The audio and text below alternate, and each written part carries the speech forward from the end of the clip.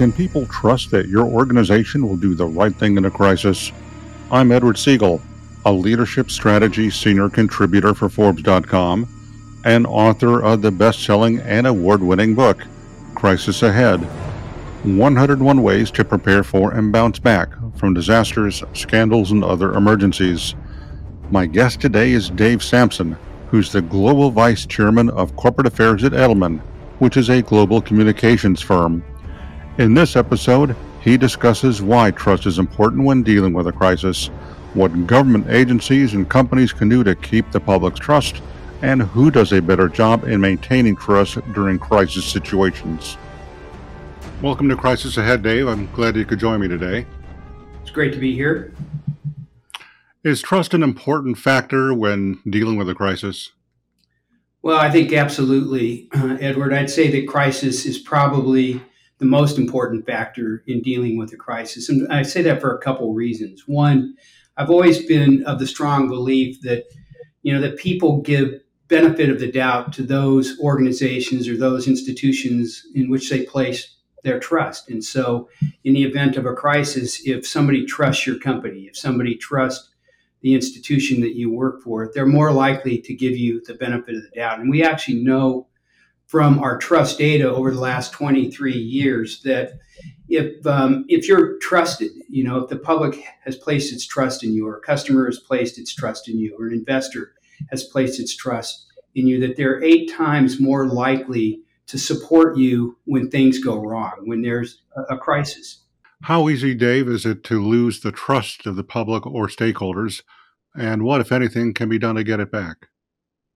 Well, obviously, I think trust is fleeting. It takes years and time to build trust, to earn trust across all stakeholder groups, whether that's with your employees, whether that's with investors, whether that's with business partners or communities in which you operate. But it can be lost overnight because what happens is people place certain expectations in a company or an institution. And when you fail to meet those expectations, then they view it oftentimes as a breach of trust. And so that trust can be lost because what happens oftentimes, especially when you're looking at unforeseen events or a crisis, is people are uncertain. They might be afraid of what the consequences are going to be. And they want to be able to trust that an organization or an institution is going to take the action that is in their best interest, that's going to resolve it responsibly, that's going to resolve it quickly, that's going to resolve it in a transparent way. And so that if you don't do those things, trust can be lost. But trust can also be regained. And I think a lot of times what happens is you need to actually step up and say, apologize for things that go wrong. Talk about what actions you're going to take to rectify the situation, make sure that it doesn't happen in the future. And so, a good example is a number of years ago, I worked on a major tire recall with a U.S.-based company. And at the time, 2 things happened that they lost trust. The first thing is their tires were on vehicles that were facing enormous rollover accidents. And so what happened was the company made a decision. They made an engineering-based decision that they were going to replace and recall the tires first in hot climates because they knew that the tires broke down more quickly in hot weather climates. And then they were going to eventually replace the tires, on those vehicles that were in colder climates because they didn't break down as quickly.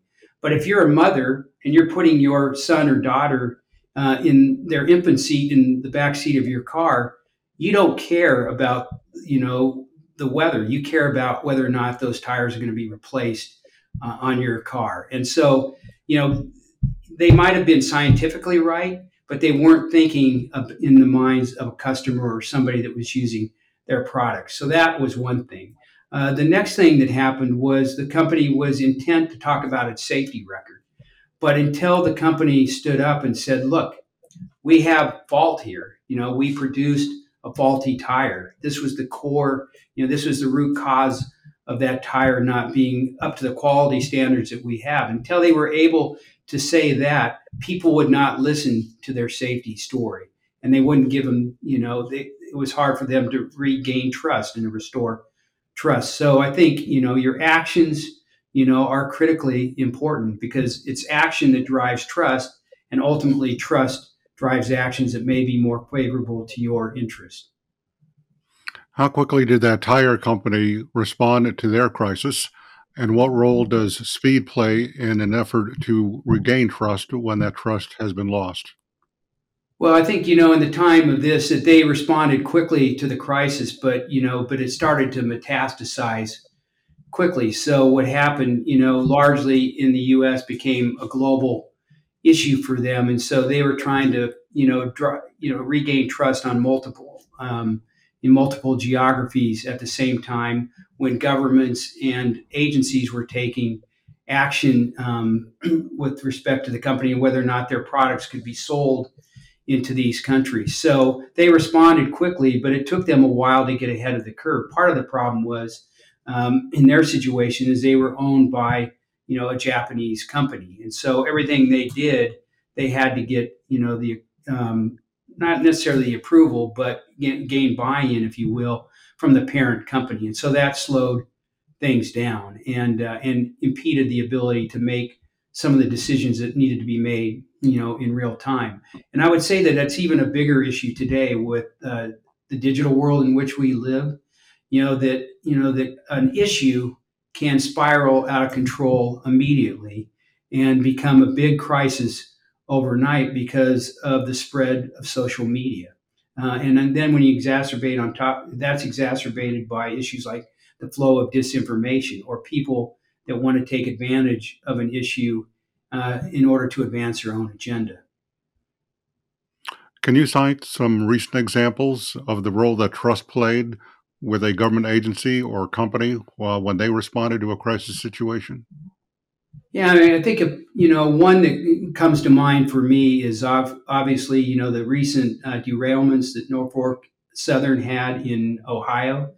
And if you recall, when that incident occurred, it actually cast questions about trust, not only within the company and its response, but also within the National Transportation Safety Board and how it was responding to the issue, as well as the sector overall. And I think what happens particularly in major industrial accidents or a major incident like a train derailment, and if you recall, that was followed by a couple additional derailments by Norfolk Southern within Ohio and I think Arkansas as well. So they had three train derailments in a span of 6 weeks, and so people start to lose trust. They start to lose confidence. One, does the company have the right safety procedures in place? Is safety really their number one priority, especially when they're transmitting or transporting toxic chemicals and things like that?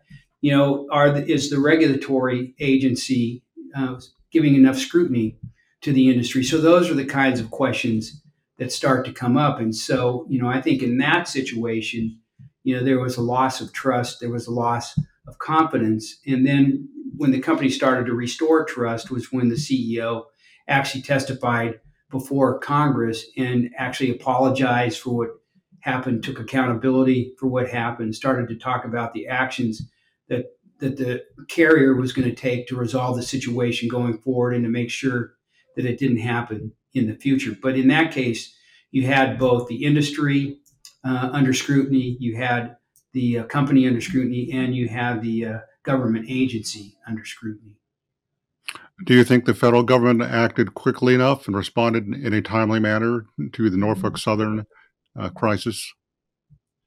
I think that the NTSB was on the ground pretty quickly. I think the challenge in any of these things, if you look at whatever the government agency is, did the CDC respond quickly enough at the outset of COVID? Some would say no. Did FEMA respond quickly enough, at the outset of Katrina? Some would say no. Did the NTSB respond quickly enough at the outset of this train derailment in Ohio?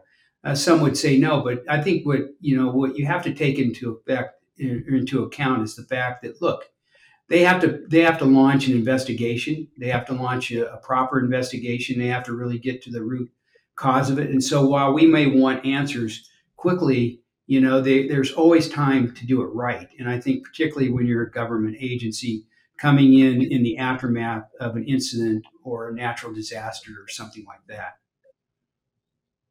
Who do you think does a better job of maintaining trust in a crisis, the federal government or the companies in the private sector? Well, I mean, I think it all depends on the circumstance. But I would tell you that if you, and this is based on the findings of our trust barometer, people place much more trust in business than they do in government in general. In fact, one of the key findings in our most recent trust barometer, the 2023 trust barometer, was that there's the only institution that is seen as both ethical and competent today is business. Government is not seen as ethical or competent. And there's a huge, gap between, how they're viewed from a competence standpoint from business. So, I think the government agencies start at a deficit because people generally don't place trust in those agencies, either as being competent or ethical. And what really drove that is if you look back over the last 3 years, like I said, the CDC was viewed by many to be slow on the uptake in its response to COVID. Business stepped in, business stepped beyond came together to work together to speed a vaccine to market. So companies put competitive interest aside to focus on what was right for society overall and finding, a vaccine and getting it to market quickly. I think business also, when the war in Ukraine broke out, 1,000 businesses stepped away from doing business in Russia. So I think business has seen over the last 3 years, if you go back over the last 3 years, a 20-point rise in terms of how it's viewed from an ethical standpoint, whereas government has continued to lose ground ethically as well. So right now, if you look at institutions from an ethical standpoint, business and NGOs are almost on par. I know that some people trace the decline of trust in the government way back decades ago to the Vietnam War or to Watergate. Do you think that's when it started? I'm not sure when it started, but I think when you look at a lack of trust in any institution, it's driven by some common denominators, right? Lack of transparency, the integrity of the information that's being put out. Is it propaganda, or is it really fact-based information that people can trust? Are people that are talking about these things, do their actions match their words? Those are common denominators, regardless of what decade we live in terms of what drives trust and and then if you're not doing those things, what erodes trust? What would you recommend that the federal government do now to help get its trust back? Or do you think it's possible for them to get back to where they were before? Well, I think one of the things that the government can do to regain trust, is there's a lot of emphasis today being placed on business, right? So business is expected to act. The expectations have gone up for business to act and take a stance on societal issues, to address issues like income inequality, retraining of workers, climate change. And so I think that both business and government actually can benefit by coming together, finding common ground, working collaboratively to address, some of the major societal issues that we face today. Because first of all, business can't go at it alone, even though there's a high expectation for them to do so in many respects. They need the partnership of government. And so I think governments and business coming together would drive greater trust in both. And then we know from our trust barometer that one of the things that drives trust in every institution, is really the integrity of the information that they're putting into the marketplace, because there's a real battle for truth going on today. And so, making sure that the information that you're putting out is fact-based information, that it can be vetted, that it can be substantiated, is critical for every institution today in terms of regaining trust. So I think, if government, were to work more closely with business and the two were to come together, I think it would enhance the trust levels in both institutions. And two, if people really focus on, making sure that the information that's getting, to people is information that can be trusted is critical. And that means also holding accountable those information sources or platforms that are pushing misinformation knowingly into the marketplace. What role does personalities play in maintaining or regaining trust? For example, does it matter who's president of the United States or who's heading up a particular federal agency or department? Well, I mean, I think certainly if you look at federal agencies, particularly in terms of regaining trust in the U.S., the who's heading an administration definitely plays into it. Because if you go back to 2020, I think it was Pew Research and Gartner both did studies in terms of what Republicans and Democrats, where they place their trust in government agencies. And so Democrats tend to be more trusting of agencies like the EPA, the CDC, the National Institutes of Health. And tend to be less trusting of the Department of Defense or the DOJ or the FBI. If you look at Republicans, on the other hand, it's virtually the opposite. They tend to place their trust more in the DOD and the FBI and the Department of Justice, and have less trust in agencies like the EPA or the CDC. And so a lot of this time is it does break along political lines, and so it does matter who's leading those agencies or who's leading the administration, because we live, I think, largely in a polarized world, because as trust declines, polarization increases. And as we've seen a decline in trust across every institutions except business, we've seen greater polarization, not only in the U.S., but globally. And of course, in the private sector, you have very strong personalities such as Elon Musk. What role, if any, does his actions, his personality have on maintaining or losing trust in his company in particular, or in businesses in general? Well, I think, particularly if you look at companies like, you know, uh, Tesla or Twitter or some that are run by big personalities, they have a huge impact on the culture of those organizations, or or trying to put their imprint on the culture of those companies. And I think if you look at trust in any company, so if you look at trust in companies like Apple, if you look at trust in companies like Unilever, if you look at trust in companies like Patagonia, companies that are usually trusted, it's largely tied back to their culture, because people know what to expect from those companies. They trust that when they buy an Apple product, that product is going to be innovative, that it's going to be well designed, that it's going to be cutting edge, and so that they're investing in innovation. When they buy a product from Patagonia, they trust that it's going to be environmentally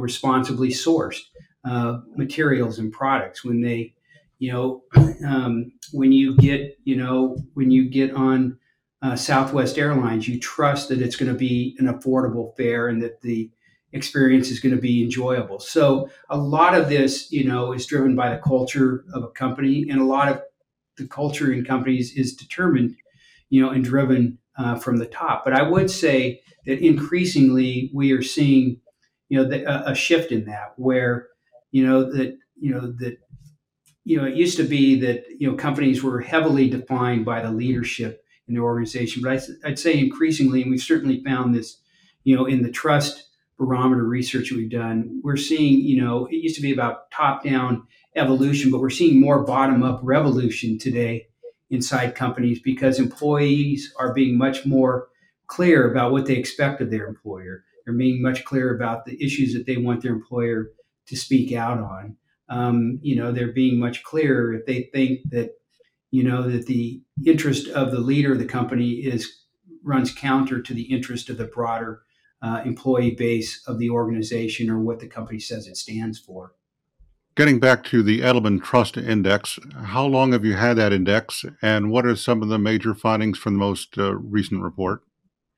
So we've been doing the measuring trust in four institutions: business, government, media, and NGOs now for 23 years. And so we have a huge body of data that we've built over that period of time. And what's interesting, if you look over that 23-year period, for the first, I think, 17 years or so, the most trusted institution were NGOs. And then you saw an uptick in 2020 where government kept right at the outset of COVID because people were looking to government and trusting that governments around the world were going to be responsive to it. But government was very short lived. It lasted about a year. And then the last 3 years running, we've seen business as the most trusted institution. And today it's actually the only trusted institution. And that's largely because of the way that business has stepped up in tackling societal issues head on, the way it stepped up in terms of what I said earlier about the decisions it made to get out of countries like Russia in the aftermath of Russia's attack on Ukraine, and how companies came together to really respond in a cohesive way, to COVID. What does your index show about what companies are most trusted by the public, and why is that the case? Well, I'd say, we don't go down to an individual company level, but, if you look at sectors, so historically, the most trusted sector has been technology. And it's still one of the most trusted sectors. It's lost ground in recent years. And I think a lot of that, is due to, some of the things that we've seen in terms of, privacy protection, and data protection and the question marks around that. Some of it's related to the social platforms because the least trusted institution by far, if you break it into subsectors, is social media because it became during COVID probably the biggest super spreader of misinformation out there. So technology, and then I'd say the other thing that is affecting trust to some degree in technology today is the advent, of AI. And what does that portend, both from a prompt on the good side and potentially negatively. So what's also interesting, so trust has waned a little bit in the tech sector, although it's still largely the most trusted sector out there. But it was number one year after year after year for many years.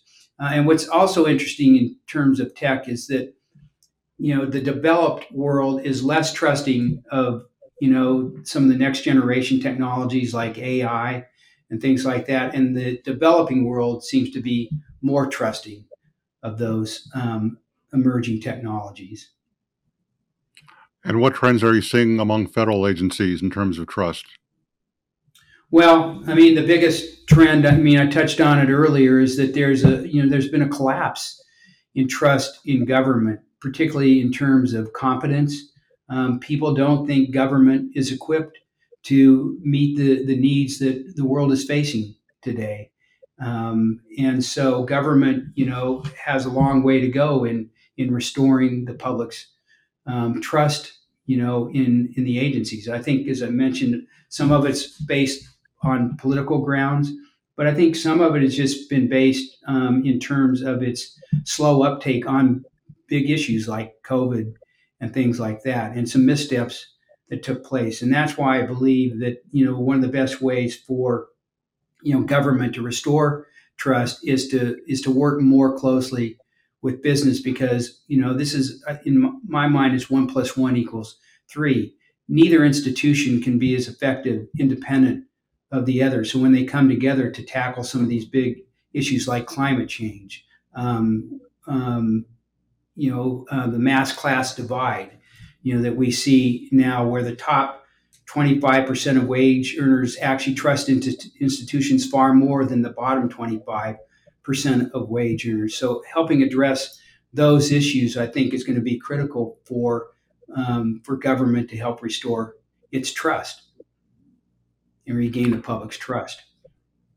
So, what do you think are the most important things that agency managers and corporate executives should learn from your trust index? Well, I'd say, really kind of three things. One, that actions speak louder than words, and we say that often, but we know, that it's action that actually earns, the public's trust, or individuals' trust. So if somebody, a good example would be, I think I came out of working in the energy sector. In the Bay Area, we have a refinery. You lived in the Bay Area, so you probably know where the Richmond refinery is. It's been there for more than 100 years.